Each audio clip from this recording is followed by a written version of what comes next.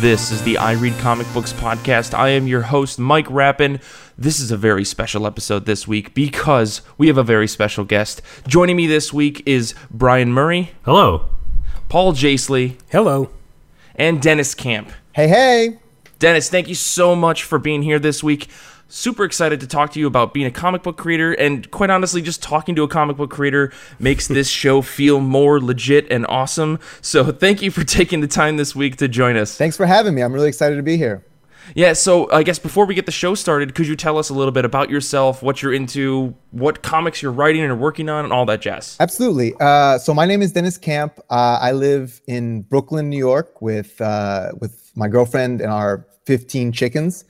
And okay. And I'm a comic book creator, among other things. I won the 2015 Miller World Talent Competition for my Starlight entry, and that was published by Image.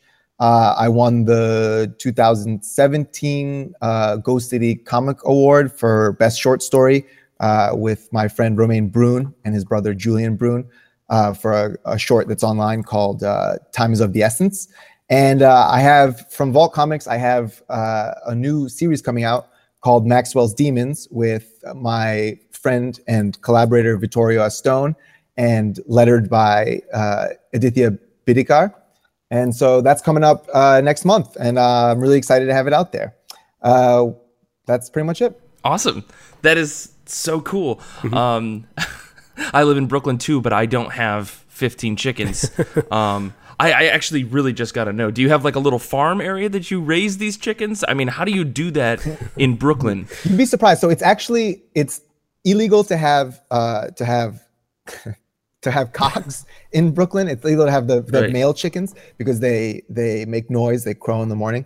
But it's legal to have female chickens, and we have like a backyard. We live in Crown Heights, so it's like the quickly gentrifying, but it was still reasonable to get a house here from my girlfriend. Gotcha. And so yeah, we've got like a coop and a little fenced off run for them that's like fenced off all the way around. And so really the only problem we have is with raccoons who are constantly trying to eat them and kill them.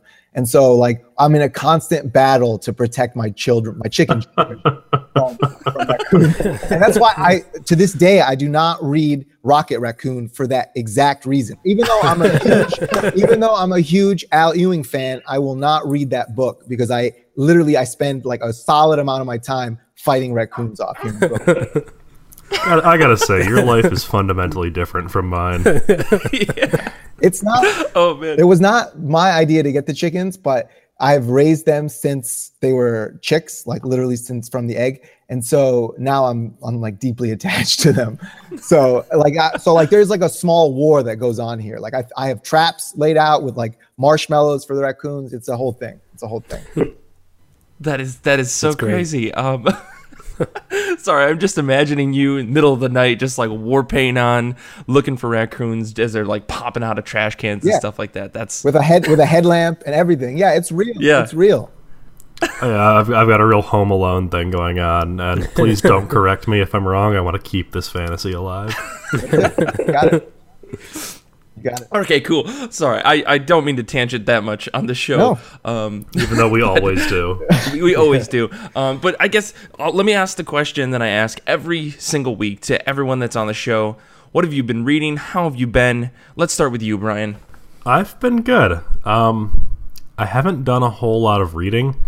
I've got a lot of stuff on the block that I'm trying to get to, but you know, it's been a busy weekend. We just had the Extra Life Gaming Marathon last night. Yeah. And so everything is in a state of flux in my head right now. But I did manage to sit down and check out Giant Days number, I want to say 32. Giant Days is, as always, fantastic.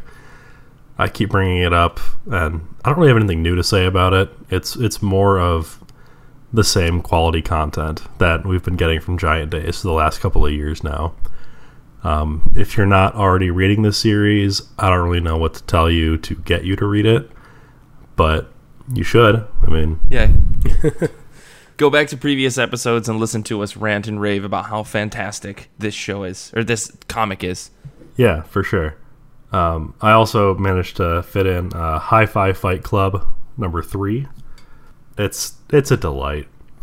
It's just a lot of fun to watch this, like, I don't know, maybe it's stereotypical for a millennial to be super into, like, 90s culture, but I really dig on, like, the kind of Mallrats feel of it, you know, where it's this 90s record store and everything is exactly as I remember. Like, the kids I looked up to when I was growing up are, like, the main characters in this series. And so it's just a lot of fun for me to read that and feel, like, a sense of nostalgia, but also enjoy the whole, vigilante crime fighter aspect of it. Yeah, this comic is like High Fidelity meets Fight Club in a weird way, right? Yeah, it's like High Fidelity meets Fight Club meets Runaways or something like that. You know, sure, yeah.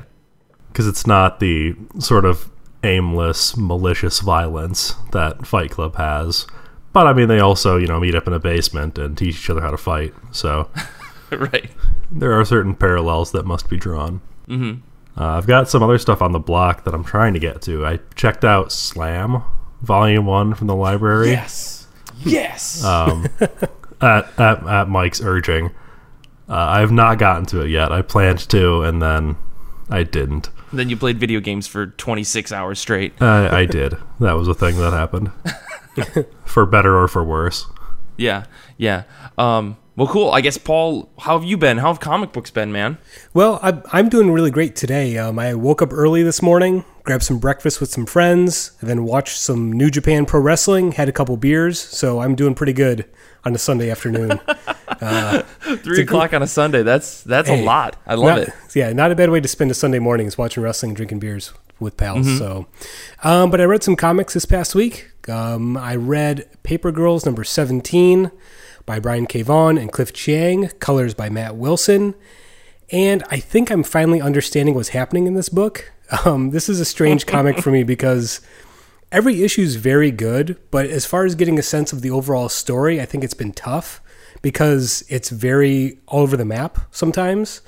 And it's tough to get a feel of exactly what's going on. But I think the past couple issues, 16 and 17, did a good job sort of focusing the story in a weird way. So I think I finally understand what is happening, but I don't think I could explain it, if that makes sense.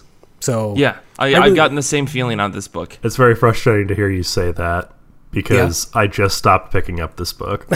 Oh no. This is the first issue I haven't gotten. Well, it might be time to jump back on because I think, like I said, issue 17 really does a good job of like sort of saying, oh, here are the bad guys, at least in the eyes of the characters, and here are the good guys. And it's not exactly what you expected. So I don't know. I don't know how long they're expecting to run this series, but I feel like there's kind of finally getting the end game in sight now. I think I find that they're getting a hold, or at least letting the readers know what's going on. So it's kind of exciting. Yeah, 17 issues in, and they're finally letting us know what's happening. So here's the story. I'm not reading it issue by issue, but Brian K. Vaughan is like the master of the episodic storytelling, I think, in comics. Like, he's got such a strong handle on. I love I read it in trades and love it. And Cliff is like a god in terms of art, but it's totally true that you can enjoy what he does without really fully seeing like the bigger picture, just because he does the smaller beats so well, and it's so well thought out in that sense. Yeah, exactly. And I think this series especially, it took a long time for the characters to really grow on me and develop, but I think there's kind of like a slow burn with the character development over the past 17 issues, where now it's like they really have strong, identifiable characters for each individual character in the series. So I'm really enjoying it. I think it was a slow burn, and probably reading in trades a better idea than single issues, but it's a great series. Great series. Black Bolt number 7 by Saladin Ahmed and the fill-in artist Fraser Irving. I know, Mike, you've got this on your list, so maybe, I'll table it for now, but for now, sure. I'll just say Fraser Irving is amazing. His artwork is just unlike anything else, and this issue is a testament to that. God, what a beautiful comic. He is a god. He is like an art god. I love what he does, and like he's only been getting better. I talked to him at New York Comic Con, I think 2 years ago, and and he told me that he had invented an entirely new way of coloring comics for his book with Morrison, Annihilator. And so, because I was like, wow, that like something about that. I don't know how you got those colors there, because it looks like the book itself is radioactive. Like it's like he did something to the comic that is making it glow. super casually about how like amazing he is. Oh man, yeah, and that's definitely true of this series as well. This issue. I mean, the previous artist, Christian Ward, already had his own unique sense of color, and that his issues were just neon and vibrant and garish in this beautiful way. And Fraser Irving continues that in his own unique way in this issue. So amazing art. Does he do the polyticks? Like the way that like you'll see like the after images of characters walking over the page instead of breaking it into panels? Because I love when he does that. Yeah, not in this issue so much, but there's a couple things that are like almost a couple of faces he does are super photorealistic. So it's almost like collage-like in a weird way, a couple of the pages. Yeah. Yeah. That's a beautiful way to describe that. I don't think that I put that together, but now that hearing you say that, definitely felt like pasted together in a weird, like not in a weird way, but in a really creative way, along with these big, huge portraits that he was doing throughout the issue. I'll talk about it more in a second. Okay. On the opposite side, I read Superman number 34, or as the cover of the issue I got said, celebrating 800 issues of Superman. So is it 34 or 800? I don't know. This book is kind of a complete mess, and it's a real shame because after Rebirth, I was really enjoying Superman with Peter Tomasi and Patrick Gleason. And what happened was that they had a really strong run. And then there was a couple fill-in issues with different writers and artists.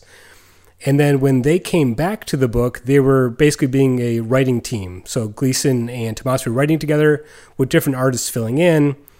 And this issue 34, is about Superman and Lex Luthor and Lois Lane and John Kent showing up on the planet Apokolips, and Lex Luthor's trying to organize a rebellion against Darkseid. It's a complete mess. The artwork is super rushed. On the cover, it lists Ed Benes and Jack Herbert as artists. On the inside of the book, it also lists Doug Mahnke as an artist. So I can't tell who drew what. Everything feels sort of rushed and slapped together. And it's kind of a shame because, I mean, Superman should be a flagship book for DC. And I think it's it's too bad that it just feels such an afterthought at this point. So I don't know how much longer I'm gonna be able to buy this book. That's kind of a bummer for an 800th issue. Exactly. Like, to see that kind of work. That's such a bummer. Yeah. It's a real shame.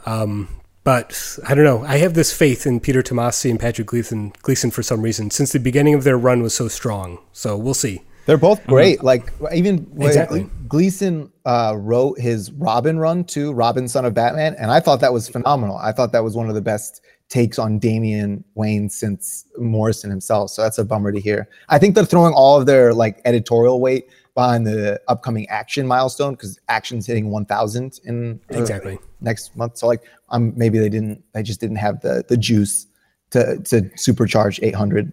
Yeah, it kind of feels like they're in a holding pattern, which I guess is the way I'm thinking of it. Like there's big stuff coming down the road probably for this series, but right now it's like, Action's getting more attention. But I bet it has something to do with Doomsday Clock. Like I bet they're holding for that because I mean I've heard that a lot of their plans are gonna flow out of that. So yeah. I mean I can hold out hope, I guess, for that. So. And then I also read Mother Panic number 12 by Jody Houser and Sean Crystal. I really, really enjoyed this book. It's such I use the term slow burn already, but I think it is a slow burn sort of book because similar to Paper Girls, it took a few issues for it to really kind of click for me. And this issue, I feel like a lot of these sort of story threads are drawn together. I get a better sense of the characters' motivations. And of course, it's leading into the upcoming DC Young Animal crossover titled Milk Wars, which I have no idea what Milk Wars are going to be, but I'm very excited. So you have this series, and then Cave Carson and Doom Patrol sort of like wrapped up their current stories, and then in January, the Milk Wars crossover with the main continuity DC will start. So I have to say Mother Panic, I really enjoyed the way they used the different artists. So over the course of the 12 issues, there's been Tommy Lee Edwards, who started the series, John Paul Leon, and then now Sean Crystal. They all have very distinct idiosyncratic styles, but they're all unique in a similar way, if that makes sense. They all fit together, and you can tell it's similar dynamics and characteristics, even though they're very visually different. And Do you I like the way the artists on that continuity. series were chosen specifically for that reason? I have to imagine, because looking at these issues with Sean Crystal, I'm like, the character's still identifiable. It's not radically different than John Paul Leon. It's just the finishes and details are a little more refined as opposed to completely radical. All those guys are friends as well. Okay. Yeah, that makes total sense. Makes total sense, yeah. That all so the series has a continuity visually, even though every arc has a different look, if that makes sense. Yeah. That's awesome. See, now I don't know what I'm going to do because I'm only buying some of these books, these Young Animal books in trades. So I don't know how I'm going to catch up for this big crossover. Oh boy. Well, Is it flowing into the issues, or is it I think it's a separate thing, right? The crossover? Yeah, it's a series of one-shots of crossovers. So you'll have Doom Patrol crossing over with Justice League for this one issue, one shot. And then I think Mother Panic's crossing over the Batman for a Batman Mother Panic one shot. So it's like that. It's not in the actual series themselves. Gotcha. Very cool. Yeah. Okay, so then I don't have to worry so much. Good. Exactly. Well, Dennis, what did you read? What have you been up to? What have you been? How have you been? I mean, how have I been? Just in general. I've been great. Everything. I've been great. Just when you're writing comics kind of takes a lot of my free time these days. So I'm not necessarily caught up week to week, but I still got to get my fix whenever I can. So I find a lot of my reading kind of corresponds to either stuff I'm super interested in or stuff that is relevant to books that I'm writing for whatever reason. So I'm working with a artist who is a very painterly style, kind of a Dave McKean and Bill Sienkiewicz style. So I'm rereading a bunch of their stuff right now, especially Elektra Assassin, which has been with Frank Miller, which is phenomenal. I don't know if you guys have read it, but it is this crazy tongue-in-cheek sort of send up of ninjas and robots and S.H.I.E.L.D. And it's got just the most absurd plot twists and over-the-top dialogue and over-the-top narration, but it's also really beautifully told because it's Bill Sienkiewicz and a great command of the form, a lot of really interesting issue by issue structures to get information across. But it's also just got Nick Fury is just sitting in what is a giant handgun, but he's constantly holding guns that are at least as big or bigger than him. But also occasionally when he's while he's giving exposition, he'll just be sitting in a giant handgun. It's shaped just like a normal handgun, except he's right where you might cock the thing back. And so and just shooting random stuff for fun, because that's what else would you do? What else would you do if you have free time and you're Nick Fury? You just shoot. And so it's really really it's really really over the top, and it seems to be kind of a making fun of himself and making fun of a lot of the stuff that Frank Miller popularized, like ninjas and robots and cyborgs and whatnot. But it's done just really really well, and so I've been reading that, and then a bit more current I've been reading Tom King and Mitch Gerard's Mr. Miracle, which has been phenomenal as well. Tom King, I read almost everything that he does because I think he's doing some of the most formally rigorous work in comics. He's very interested in he's more interested in how you tell a story than what the story is. And so there's always just a lot to get from his work in that regard. And so his use of the 9-panel grid and his use of overlays, he does the thing where he's taking some of the captions from the original Mr. Miracle series by Jack Kirby, and he's overlaying them over his work or over Mitch Gerard's work. And it has a certain narrative purpose that isn't quite clear yet, but has become more and more clear. And it's just really, really smart. It's just very, very smart and very, very emotionally rich work. I love The New Gods a lot. And he has done something that's kind of impossible, impossible for a lot of people, which was modernize them. And that doesn't mean, it means changing some trappings and keeping some trappings, but fundamentally the things that he's dealing with, the New Gods were a tool to talk about the world as Kirby saw it and as Kirby lived it. So it was talk about Vietnam and the hippie movement and all these other things and tyranny. And Tom King is kind of doing the same thing to talk about our current moment, which I think is just excellent and necessary and exactly what has been missing from a lot of the New God reboots, which have just been a little bit slavish to the Jack Kirby trappings and not at all interested in what Jack Kirby was doing sort of beneath the surface. And so I've really been loving that. And then also Wildstorm, from Warren Ellis, which is kind of, and I forget who the artist on that is, but they're both doing a phenomenal job. And it's kind of interesting to see Ellis reimagine a world that he already kind of reimagined back in the 90s. Like, right. He basically built it, right? I mean, previous to him, not to crap on any of the great work that was done, because there was a lot of really good work, but it was sort of a take on, it was a mishmash of Marvel and DC tropes with a bit of a sci-fi edge, and he really enhanced that and just essentially built it and created a launching point where other great creators could come and do some of their best work, including, Ed Brubaker did a lot of his best work there, I think, or a lot of his early work there at least. And so it's been fun to watch him play with all those same sort of cornerstones, but then mix them up a little bit. And I don't know, I really don't know how enjoyable it would be for somebody who isn't familiar with the Wildstorm universe at all. But at least for me, who love that stuff, who love that old Stormwatch stuff, to Authority, to all the rest, it's been excellent and just really fun to watch and really fun to read. And every issue has been kind of different. And again, formally interesting, kind of interested in grid structures and really lo-fi, tamped down espionage stuff. So I highly recommend it. Yeah, that's, as someone who didn't read Stormwatch and the Authority and has had it on his list for probably upwards of 7 years, I decided to just jump into this book, and I'm absolutely loving it. Great. But it's now making me want to go back and read all that old stuff just to get the extra morsels that I may not be getting having not read that, Totally. And there's all these kinds of there's tons of Easter eggs, both for the Wildstorm universe and then also for the DC universe. I don't really know. I guess his idea is that he's bringing in a little bit more of the DC stuff, and you can see that with the spinoff he did with Brian Hill, Michael Cray, which the main villain is essentially a Green Arrow, Oliver Queen, but completely psychotic and played. Yes. So that's really interesting. Both of these things are interesting because it's kind of taking the Ultimates model of what Marvel did with Ultimates and taking it even further, right? Not just these superheroes in this world taken in a more realistic world are just psychopaths. These are just disturbed creatures, right? Right. And I love it. I think that's just the kind of Warren Ellis being fearless about playing with these icons in new ways. And there's not a lot of, I don't think there's a lot of people that would necessarily have the balls to do that. So it's great. Yeah, to say the least.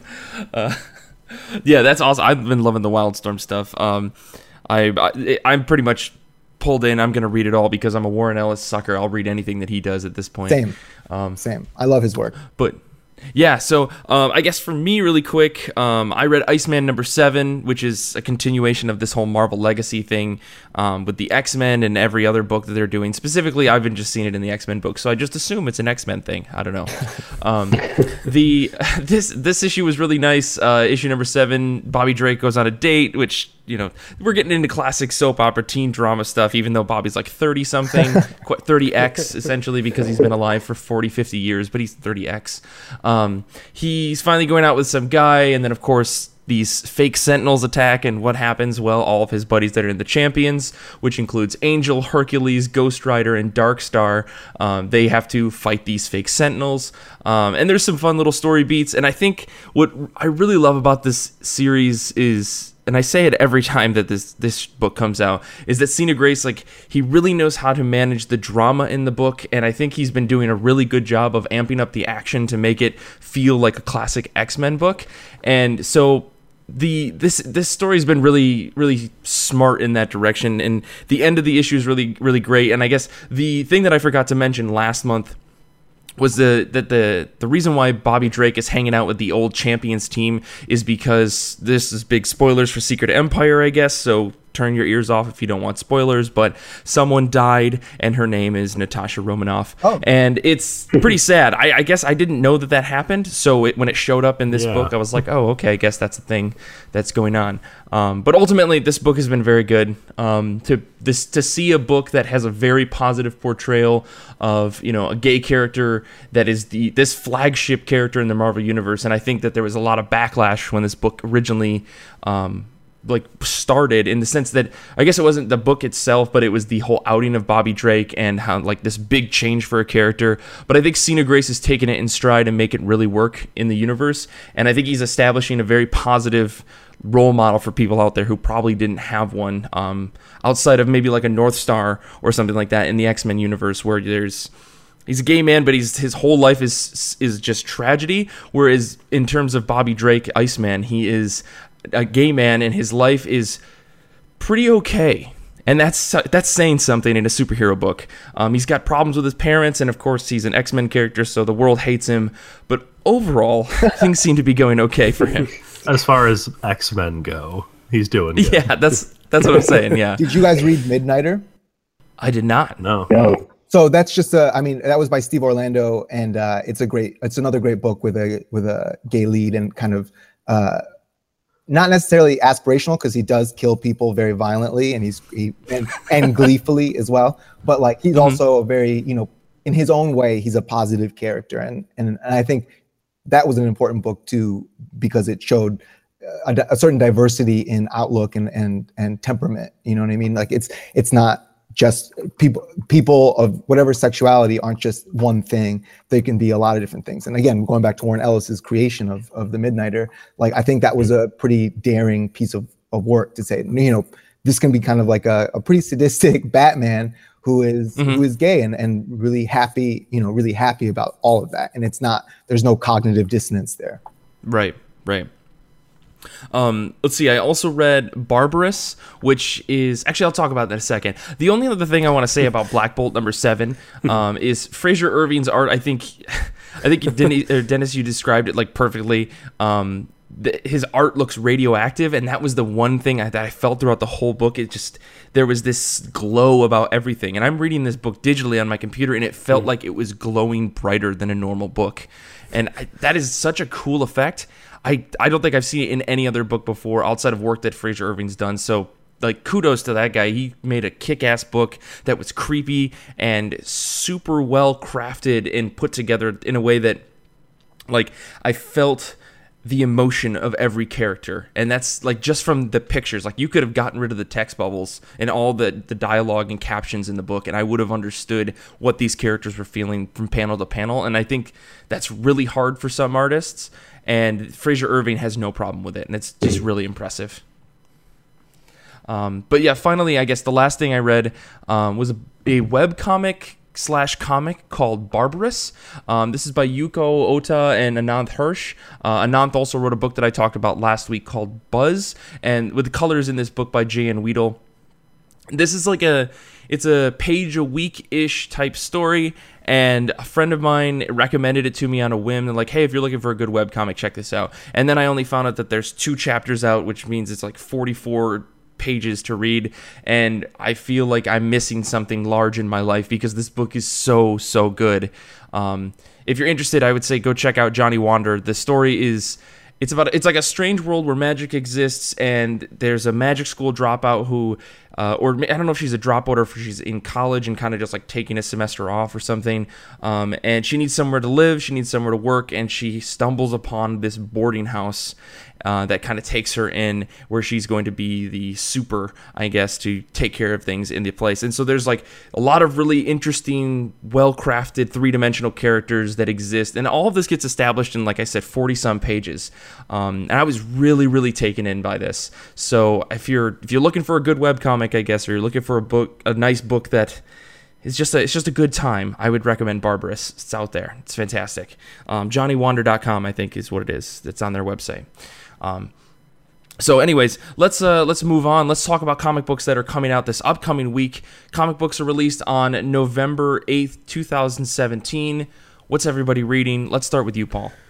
I'm excited for Redlands number 4. I've already mentioned this series a couple times on the show, and I think I used the comparison to that first season of True Detective to explain the book.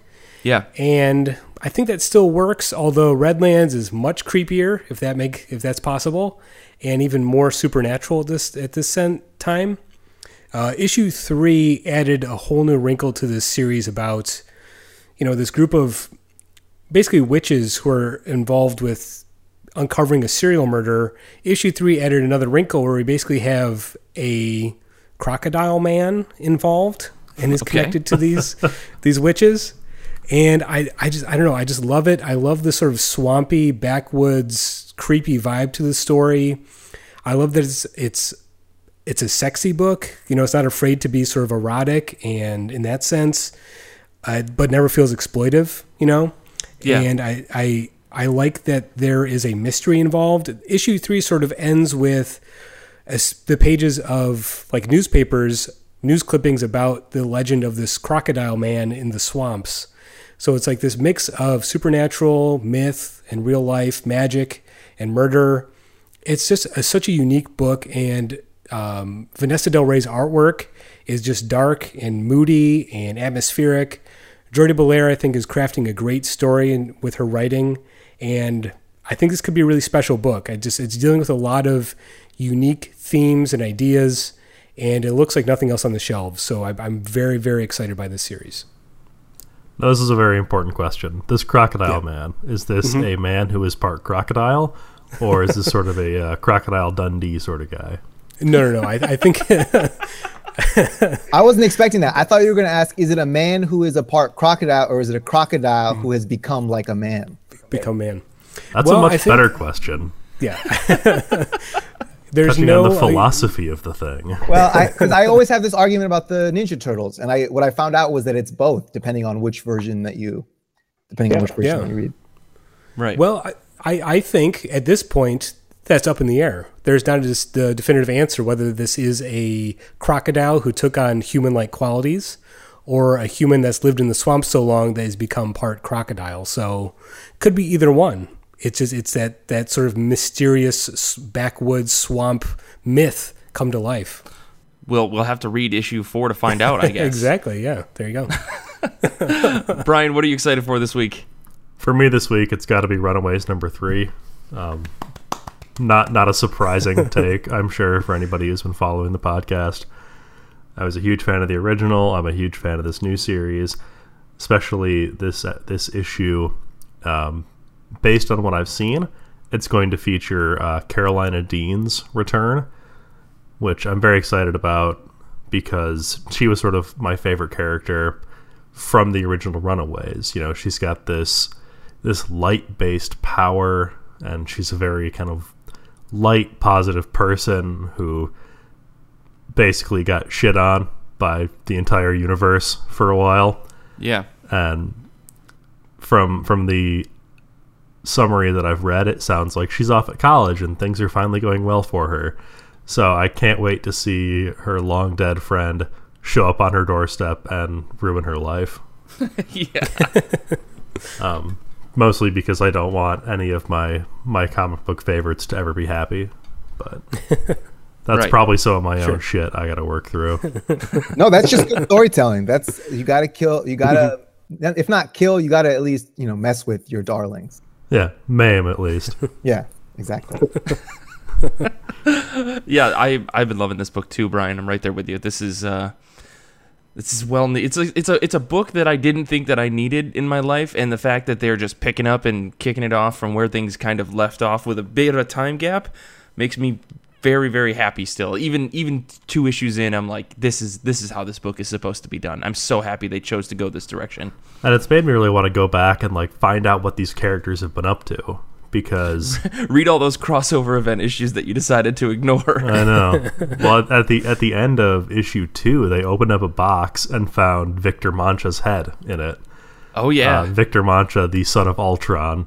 From Vision, off of Vision, probably. Exactly. Yeah. Yes, sir. Because I just read Vision a month or 2 back, and so thinking about how cool it was for me, sort of knowing like what they don't know about what Victor has been up to. Just really makes me want to go back and like track these characters through whatever stories they've been showing up in. Mm-hmm. We're gonna need one of those big yarn boards to track all that stuff, so you can make sure to get the timeline correct. Yeah, that's not something I already have. That's cool. Well, Dennis, what are you excited for this upcoming week? So I got a couple things. I want to echo the praise for Redlands, and also a little bit of a plug is that I write for a comics craft magazine called Panel by Panel, and issue 2 of that focused on Redlands. Basically, we went through there's an interview with Jordy and Vanessa and a bunch of pieces that kind of analyze the first issue and talk about what it does and how it does it from a craft perspective, and then also, one writer writes from a feminist perspective, and I write a little bit kind of in between. And so if you like that book, I would highly recommend you pick it up. It's a digital magazine. You can pick it up for $2, and it'll give you maybe a little bit more insight. And I think actually issue 2 of Redlands ran an ad for it. So Jordy's been very supportive. And I love that book. I love what they're doing there. And that's awesome, dude. I'm really excited to see more of what they're doing. But I think Jordy is really smart about how she uses the comics form, and she's got like a really strong story to tell. And I fully agree that everybody should pick that up when it comes out. And then the other thing that I'm excited about coming up is my buddy Hassan, who he runs he does a YouTube series called Strip Panel Naked that also talks about comics craft, and he's running a Kickstarter now for a book that I've watched develop slowly with his collaborator Juni Ba. That's called Felix and Magaber. And so technically, you can if you contribute now, you can get the first digital issue or chapter immediately, and then hopefully they'll be doing more. And I think it's just another really fun, beautiful book. Gorgeous, completely gorgeous.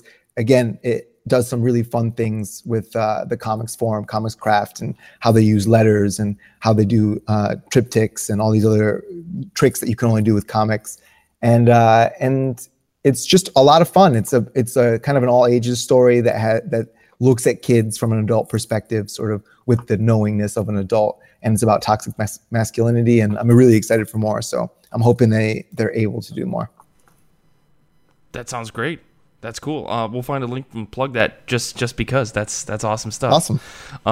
Well, for me, I'm super excited for Slam the Next Jam number 3.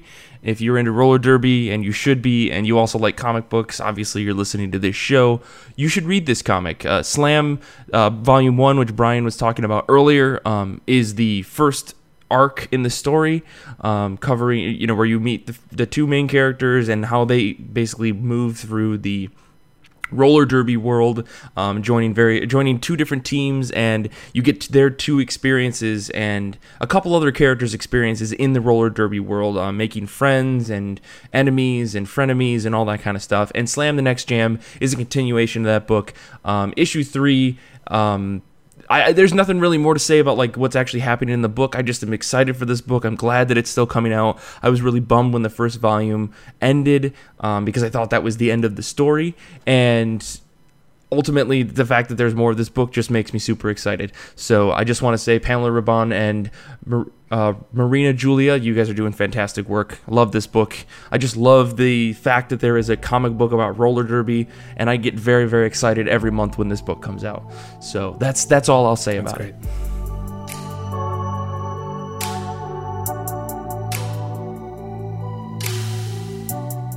Before we start the second half of the show, I want to remind everyone that there are, as of the release of this episode, 3 days left to back our Kickstarter. If you haven't gotten a t-shirt, if you haven't gotten a sticker, if you haven't sent out the cash to say, hey, I want to be on an episode of I Read Comic Books, now is the time to do that. You have until November 10th at 9 p.m. to back this Kickstarter. So go out there, put your funding down, help us get to Emerald City Comic Con, help us give Xander some love, send some love to Infinity Shred, who is the best band in the universe. Go to ircbpodcast.com/KS2017, or just search for I Read Comic Books on Kickstarter. Find the Kickstarter, do some pledging, get yourself some cool swag.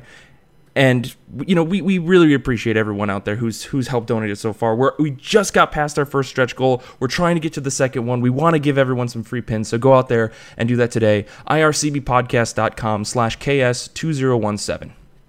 So now that the plugging's all done and we did that whole thing, Dennis, we're really excited that you're on the show. I'm so happy that you decided to say yes, and we were like, hey, please be on this comic book podcast. So we wanted to talk to you today about what it's like being a comic book writer. You have a book coming out. Could you tell us a little bit about your book? And then we're going to just ask you some general questions about being an actual legitimate comic book writer. Well, first of all, thanks so much for having me, Mike. I'm super excited to be here. I really appreciate it. So yeah, I have a book called Maxwell's Demons, which is coming out of Vault Comics later this month. And it is the story of Maxwell Max, who is the greatest mind of his generation and maybe one of the greatest minds in human history.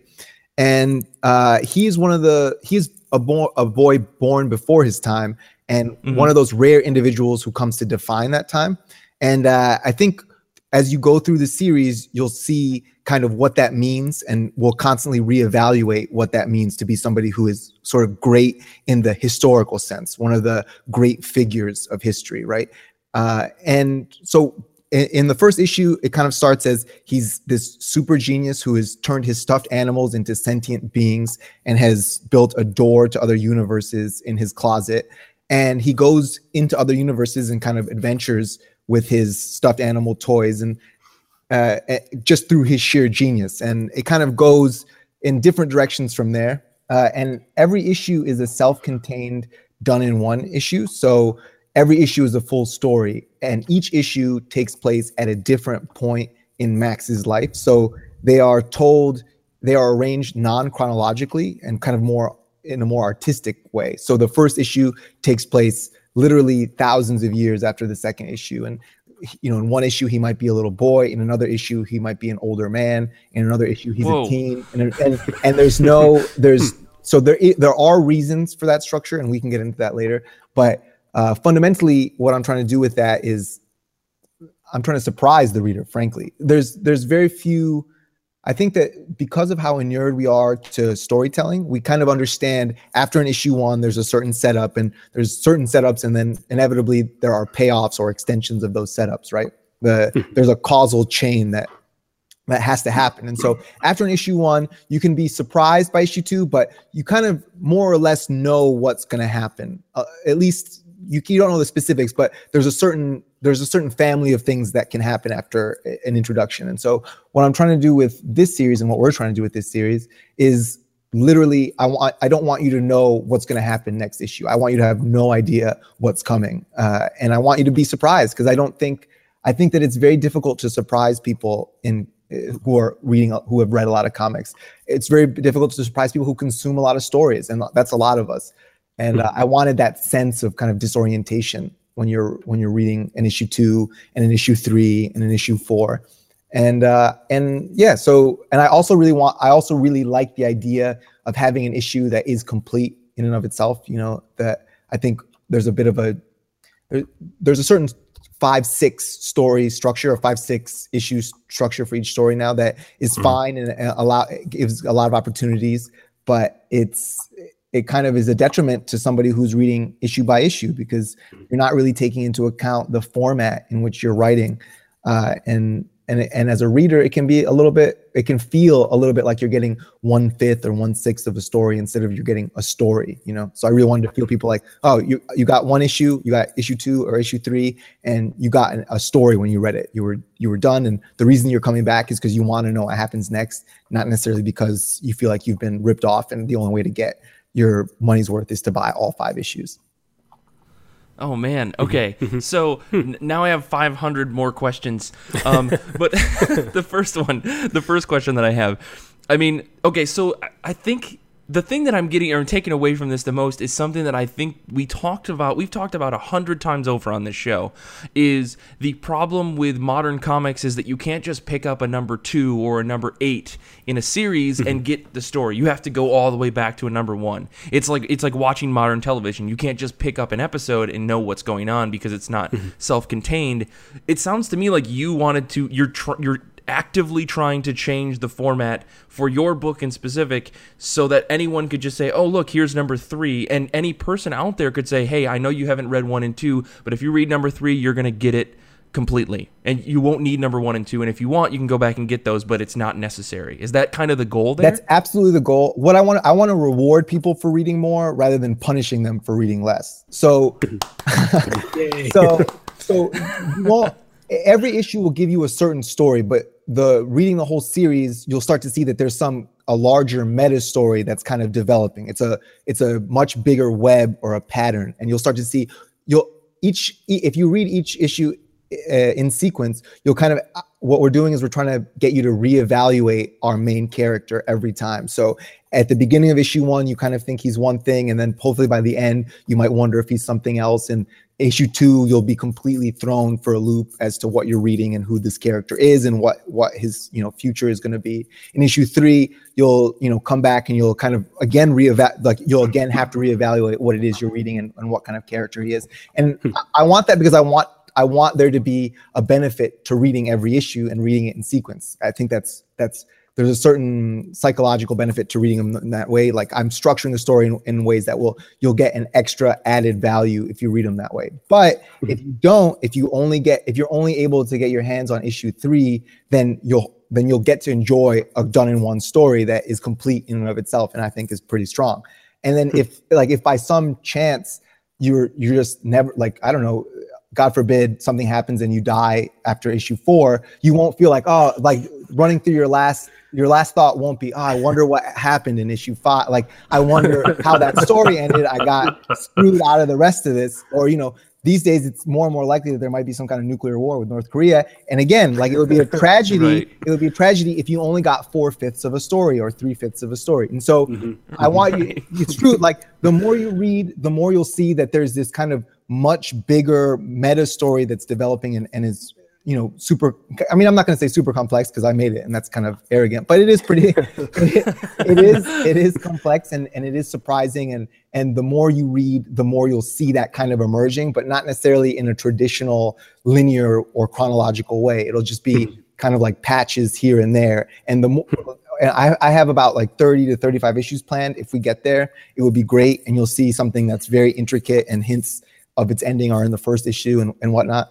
But if we stop at issue 5, you'll have gotten what I think will feel like both a complete story and 5 complete stories.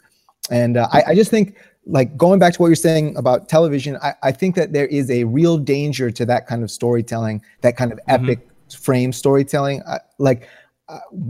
Game of Thrones is the model, and it's popularized it for good reason. It does it well. But the thing about Game of Thrones is that if you watch anything less than a season, you're kind of shit out of luck. I mean, there's not a lot of payoffs in those individual episodes. And I think that you have to be willing to invest in a show like that. And so if for whatever reason you don't feel like, the same thing was true of Westworld. I watched Westworld because I got deathly ill and couldn't get out of bed for 3 days. And so I had nothing to do but watch TV. And so I watched it and it was good. Once I got to that last episode, I thought, wow, that was pretty strong. But I didn't want to get involved and I didn't think I had time for it. And if I hadn't gotten sick that way, I wouldn't have ever invested the 10 hours that it took for me to feel like, oh, I got something worth it at the end of this. And so I just feel like when you're making stories like that, when you have a serialized medium and you're intentionally designing it so that people won't be satisfied until the very end, there's a very good chance that you're going to lose people right from the very start. But when you build up an ending, where everything becomes dependent on this kind of epic ending that ends exactly the way that they want it to end, well, I think that's a dangerous game because everybody makes their own predictions and has their own sort of ideas of what the perfect ending is. And you're kind of ruining it. I mean, whatever your ending is, you're not going to satisfy a lot or even the majority of people.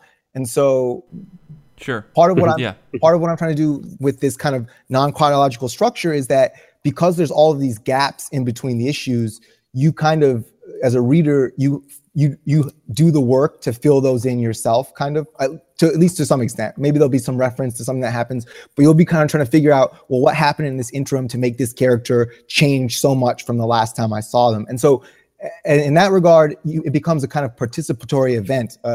Reading becomes a participatory action for you. It becomes, everybody gets to kind of put a little bit of themselves into the book. And most of my favorite writers in comics and out leaves a lot of space for readers to put themselves into the work. And I think that's really important. And so that's kind of what we're going for. So that raises an interesting question in my mind, because that idea of an individual issue functioning on its own, but there being a through line or a larger story being teased, that feels like a very, like, I use the term retro, I guess, but a retro way of writing comics, because I'm old enough to remember buying comics off the shelves at the grocery store, and you didn't get every issue, you just got random issues here and there. But going back as an adult and rereading a lot of that stuff from the early 80s, you can see that some writers really took their time to progress a larger narrative over the course of the issues, where while the individual issues were sort of self-contained one and done stories. So are there any classic comics or particular writers from that era that you look toward or that inspired you, or is it something else that made you think of that comics album? Yeah, I mean, there are some that inspire me in general, not specifically for this book, but I think what you're talking about, Levitz did a lot of that in Legion of Superheroes, and Claremont did on the X-Men as well. And I don't know if you've ever seen the way that Levitz would plan out his comics, but he has something called a Levitz plot, where it's just a giant chart, and Hickman does all of his books this way too, where it's like a giant chart with the number of issues on the issue number on the top, and then all these characters on the side, and then you kind of say what happens to each character and where they go and what the plots are. And so you've got like A plot and B plot and C plot, and you rotate through, your A plot is the main plot, and then you've got the subplots, B plot and C plot. That is one way of doing it, and I think that is a brilliant way of doing it if you have confidence that you have the space to make that satisfying. And when it comes off, it's great. The done-in-ones, that was most of comics, and I loved those done-in-ones. But I do see why people moved away from it, because there's an upper limit to the complexity of any given story if you have to contain it within 20 to 24 pages. And so I do see why, and also maybe people didn't want to come up with that many plots. I mean, some of those plots got pretty absurd, or premises got pretty absurd. But first of all, I really embrace the absurd, so I really dig that. And like I feel like there's a balance. There's a way of doing both, which is to your point about creators who do that, I think that Alan Moore and Neil Gaiman and Grant Morrison all have done that in various works of theirs. I think if you've ever read Swamp Thing from Alan Moore, there's kind of a done-in-one feel to a lot of those books, but they all kind of coalesce into something bigger. And Grant Morrison does it all the time, but one of the ones that sticks out is Seven Soldiers. A lot of those stories took place and were done in ones, and then they functioned as a mini series, and then they functioned further as a mega series, right? Like a 30 issue mega series. And so all of that stuff was super influential to me in general. I love those creators and I love all those properties. But for this in particular, it was really more my own sort of worry or dissatisfaction, sort of worry about my own work and how it would be received, and then and then dissatisfaction with some of the stuff that I was reading, which it felt very slight. And I didn't see any reason why anybody would invest in my work without being given a reason to in the first issue. And so, but I mean, to go off of that, I mean, I don't know if you mean like getting a publisher on board or something like that, but if you're talking about readers, getting your readers invested, let me just say the epilogue to the first issue, and I don't want to spoil anything, because this book isn't out yet or anything. The epilogue to that first issue, broke my heart in so many ways that I'm like, I need to know more about what's happening. Like, holy shit, dude, that you crushed me, and I really appreciate that. Yeah, so that was part of it. We can talk a little bit about it, Max's dad is sort of abusive and an alcoholic, and part of the point of this series in general is kind of I want people to be reevaluating the work and reevaluating the characters constantly. And so I think, I don't know for sure, but I think by the end of the issue you kind of reevaluate what Max is and what he's going to be, and then hopefully, you know, for the first main story, Max's father seems to be a bit cookie cutter and kind of childish, to be honest with you, like a childish sort of fairy tale evil dad. And the goal with the backup was just to make him a little bit more real and a little bit more human. And there's so much. The first issue is really told through Max's perspective, and through Max's perspective, your father is just one thing. I think your parents are always just one thing. They're gods or they're devils, but like that's how you see the world. And even a really brilliant boy like Max doesn't have that kind of social complexity yet, that understanding. So then for the backup, we take it into his dad's realm or from his dad's point of view, and we kind of see that no, like there's reasons for this, and even he understands that what he's doing is awful, but that doesn't mean that you can stop it. And I think that growing up is so much kind of a disillusionment with your parents. Like at first they're gods, and then they become, you know, demons or devils that are just there to screw you and not let you have fun with your friends. And then at somewhere along the way you realize, no, like these are just like, I mean, maybe that was just me. I don't know.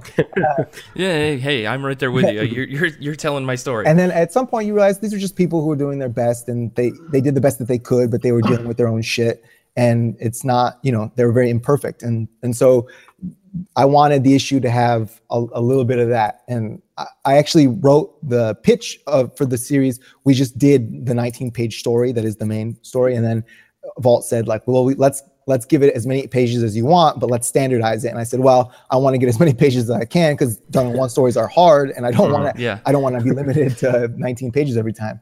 And so they said, okay, well then we got to do something for the first issue. And so I wrote that backup, and I was really happy to do that. And we expand on that later in the series, not necessarily in issue 2, but you know, it's definitely coming. There's a sense of, if not resolution, a bit more interaction there. So.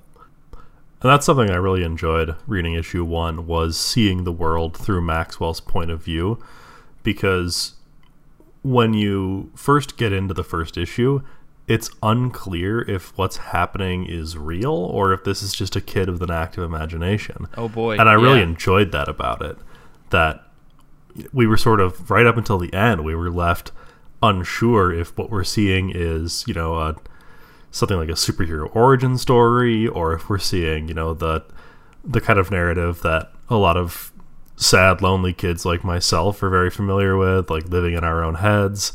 And I thought that was, you know, incredibly well done, because it's very hard to pull that off in such a way that feels satisfying, instead of it just being a, you know, potentially like an "it was all a dream" reveal or something like that. But I think you definitely, you put in the work for it, and it shows in this issue. I'm really happy to hear that. Yeah, I mean, that was absolutely an intention from the very beginning, was to kind of give it like a Pan's Labyrinth feel. And I didn't want to say anything for sure, you know, like you say, up until the end. And later issues kind of, you know, give up the story. But at least for this, I wanted it to be a little unclear. And again, so that you're constantly on your toes, kind of trying to evaluate, what is this story about? What is this character about? Where is it going? So I'm super happy to hear that it worked. Yeah, totally. Yeah, I was gonna bring up that point too, Brian. I'm glad that you did.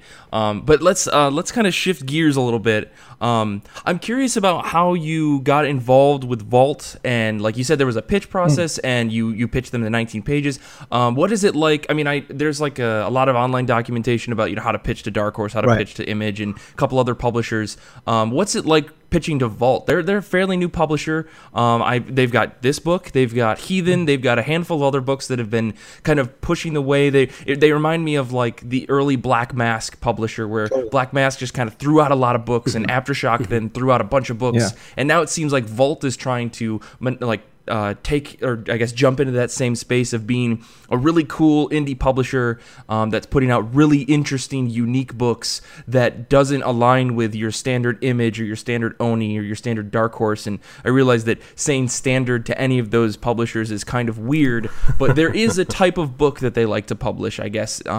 Whereas with Vault and Aftershock and Black Mask, I think it's a little bit different.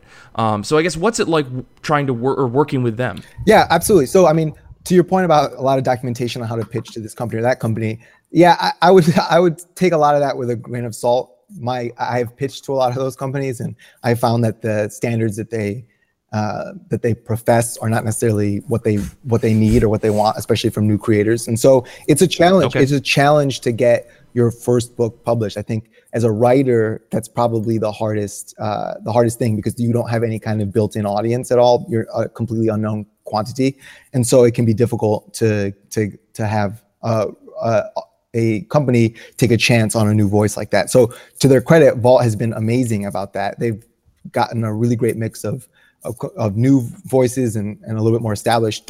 Donnie Cates is doing a book there, the sequel to, or he's doing a book called Reactor there with Dylan Burnett. And they published, I think Heathen was a Kickstarted book originally.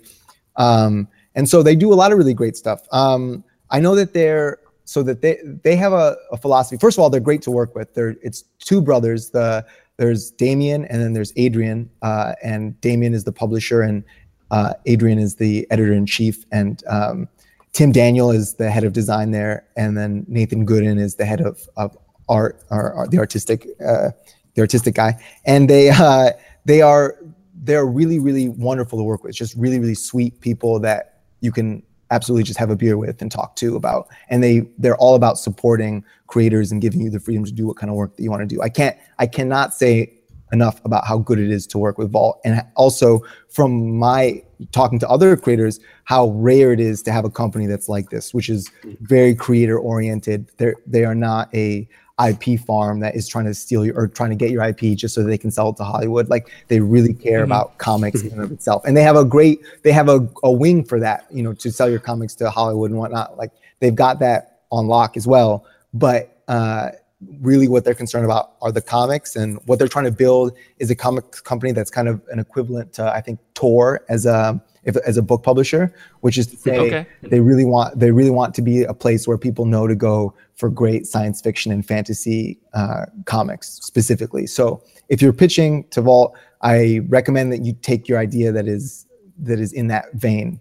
Your slice of life stuff might have a really good chance at anywhere else, really, Fantagraphics or Self-Made Hero. There's a lot of great places to take your slice of life stuff. But if you're doing something that's genre and specifically science fiction and fantasy, I think Vault is really doing a great job about evaluating that work and elevating it through basically my editorial contact there is Adrian, who's the editor-in-chief, and he has helped perfect the book. I think, like, he's all about the clarity of it. He hasn't in any way kind of stopped me from doing any kind of crazy idea, because we do some really weird stuff going forward. I mean, we play with form a lot, just in terms of paneling and narration and how all of those things intersect and how they can be manipulated, time and stuff like that. So, and I've pitched a lot of really weird ideas, and they have been on board for every single one of them.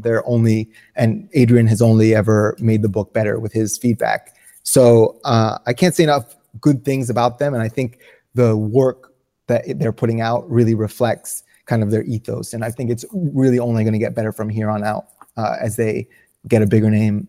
It seems like they've gotten a bigger name since I got on board, which was lucky for me, because coincidence. Yeah, I mean, yeah. Oh, absolutely. It's all me, really. It's all me doing the background. And so yeah. As to pitching for them specifically, what I did was I wrote a pitch and I wrote a first issue, and I found Vittorio Estone, who is he's an artist out of Italy. I found him on DeviantArt, and we started talking, and he was really interested in doing work for the European market and not so much for the American market, but he agreed to draw this 19-page story that I had as a done-in-one, and I thought I could show it to editors and as evidence of my work. And somewhere along the way, as we were making it together, I kind of browbeat him into agreeing to do more of it and to pitch it to the American market. And so I started pitching it, and I got a number of rejections. And then I eventually pitched it to Vault, really almost right after their announcement of existence. They launched with like a slate of 4 books, and one of my acquaintances from the Miller World Talent Contest was one of the creators that was working for them. And so I happened to see that early, and I pitched them pretty early, and they loved it. They got back to me, literally the next day, enthusiastic, and they wanted to do the book, and we signed a contract almost immediately. And they understood it really well. They understood what I was going for, and they just didn't flinch once at some of the odd. By the time I pitched them, I had the full 19-page first story, and we had already gotten the second issue essentially drawn by the time that they picked it up. And so I was a little bit worried because the number 2 issue is kind of daring. The things that we're doing with that are pretty odd, and I was like, well, are you sure this is going to be okay? And Adrian was just like, no, this is great. I'm like, 100%. There's nothing about it that's too risky. It works perfectly. And so that was really heartening. And so yeah, I mean, what I would argue is, or what I would say about pitching anywhere is, the more you can produce on your own, the better off you are, because it's hard. Given 5 pages, maybe somebody can see where you're going, but unless your art is, out of this world, it's hard for anybody to really agree to invest a lot of money in a 4 or 5 issue series just based off of 5 pages of art. And especially if you have any kind of pedigree or background in making comics, you could just it could all just kind of crap out after that. So right. So the more it sucks because it's expensive or time consuming to make books that way, but on your own. But the more you can make, the better off you'll be, I would say, for pitching. So I guess when let's just to pivot again, because I could ask a million more questions about pitching and stuff like that. And I guess the one small question I may have is, do you have the whole book planned out? Did you need to come to Vault with an ending to your series? Or did you say, hey, here's what I've got for maybe the first 10 or 12 issues, and I think this could potentially go to 30 or 40 or 50 issues, if the numbers are up, or how? I mean, and again, I don't know how Vault's system works in terms of their numbering and everything, but if they do like a cutoff or whatever. But yeah, I guess is that something you had to bring with you to your pitch, or is that something they're just willing to let ride? Yeah, so I think you don't have to have an end to your series at all. You should have a pretty solid idea of what the first 5 issues or 4 issues, how those are going to end. Definitely. Okay. So that's really all that any company is going to commit to these days, outside of maybe Vertigo, especially for new creators. Like, it's just the reality of the economics of it is such that you should have something that's 4 or 5 issues and kind of complete within that. And so all I pitched to them were the first 4 or 5 issues, and then kind of generally that, I could go a lot further, and that I kind of hinted at some of the things that would come later. But the 5 issues kind of ends on its own kind of note. And if there is room for more, then we'll do it. But Vault doesn't really, I don't think even currently, I don't really know if Vault knows what I have planned for those things. Maybe I brought them up casually in one of the conversations in some of the scripts for issues 2 and 3 and 4, because we seed stuff in there for later. But for the most part, that's really just in my own head. And that's how I write, is I like to build. I mean, the easiest part of writing for me is the world building. And so that ends up happening a lot as I try to go through the characters and the plotting. It just happens very naturally. And so it just ended up spreading from 1 issue to 5 to 25 or 30. And that helps me, knowing those things, but without being beholden to them, helps me seed stuff in the early issues that if we have time for later stuff, it will feel like, oh wow, this guy really knew what he was doing. And if we don't have time, it might have just been a cool little side thing. You know what I mean? Totally.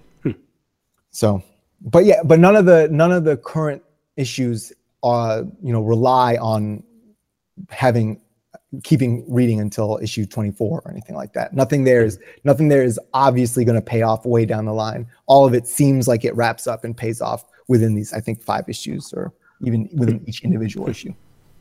Yeah, gotcha. that definitely comes through. It's one of those things where after reading issue 1, I'd be disappointed if there weren't more issues, but I would also be satisfied with the issue that I read. My disappointment would not be, like you were saying, out of a need to understand what happened next. It would just be because, I want to read more of it. Yes, that's what I'm going for. Like that's, I feel like one is kind of an addiction and the other one's an actual enjoyment. And so I know that we use addiction kind of lightly, but I don't want people to necessarily feel like, oh, well, I need this, because I haven't, because there's this gaping hole in my soul right now because I only got, I only got to read the first 2 issues. I want people to say this made my life better, and I want to read more of it because it literally makes me a better person to read that. That's what I'm going for. I'm hoping that I'm trying to make the world a better place essentially through these. Right. You're writing comic books to make comic books better, and that's something we can really get behind here on the show. Absolutely. Fixing comic books is kind of our flagship idea here. Excellent. Yeah. In terms of, writing and things like that, how do you go about, taking an idea, putting it to paper? I know you said you like world building and stuff like that. Once you get past the world building, what's your process in terms of writing like a 22, 24 page script, or in this case, 19 plus an extra epilogue? Right. So, I think I was actually discussing with some other creators on Twitter recently because everybody has their own method, and there's kind of more professional ways to write and less professional ways to write, and I'm 100% in the camp of less professional ways to write. So like a lot of people will break everything down issue by issue, and then or arc by arc, issue by issue, page by page, beat by beat. And that's wonderful for people who can do that. I salute them. I do break things down issue by issue. And then from there, it's kind of like just a free form mess, I would argue.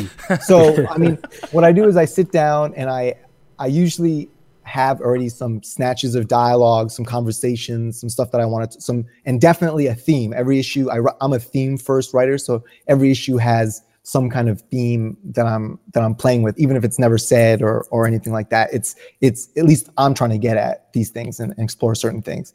And so I sit down with that, and then from there I just kind of let the character take me. And sometimes, usually for whatever, maybe because I've read so many comics, it kind of ends up being I write 22 or 24 pages, and sometimes I write way too many and I have to cut it down.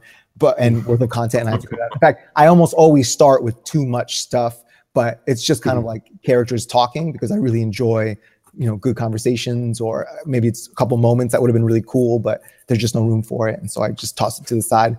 And so, yeah, like every time I sit down to write, it's a little bit different. And so there's not one formula, but what I usually do is I write in pen and paper, just kind of free form, sitting down, jotting down ideas, doing conversations, what have you.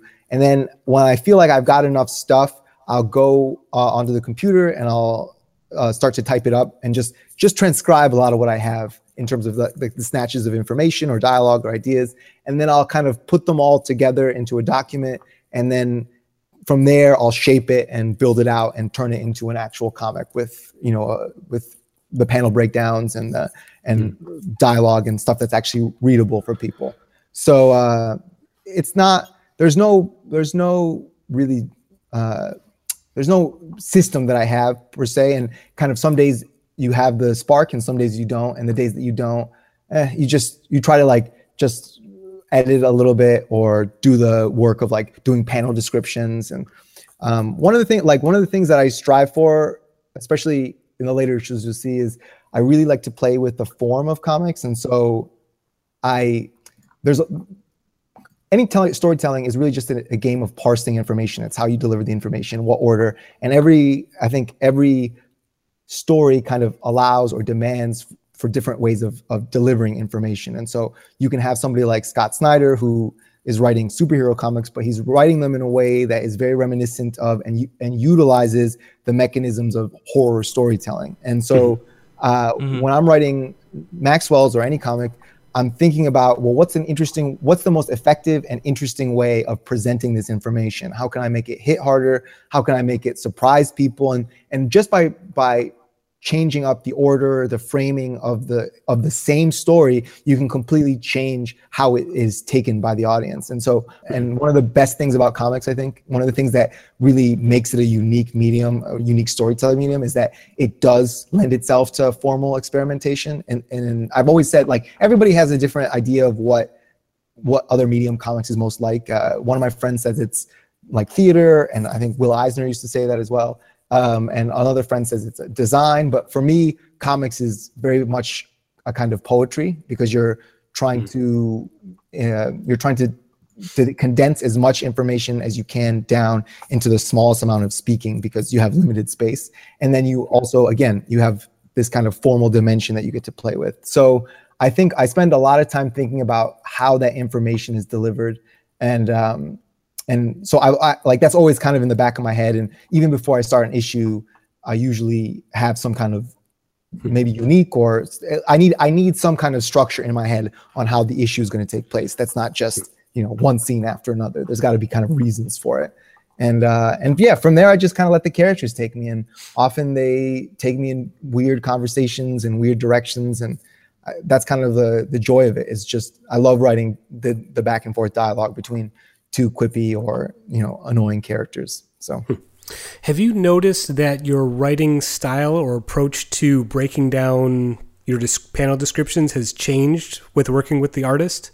Has like the back and forth like changed your technique? I mean, absolutely. And it's not just about with this artist.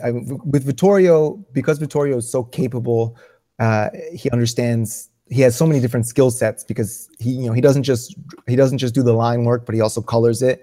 And so it has changed the way that I approach the book, primarily in that I feel confident in asking for kind of weird formal stuff, because I know that he can handle it, and I know that he can make it clear, and I know that he's gonna, if he can't clarify it in the line work, then he's gonna clarify it in the colors.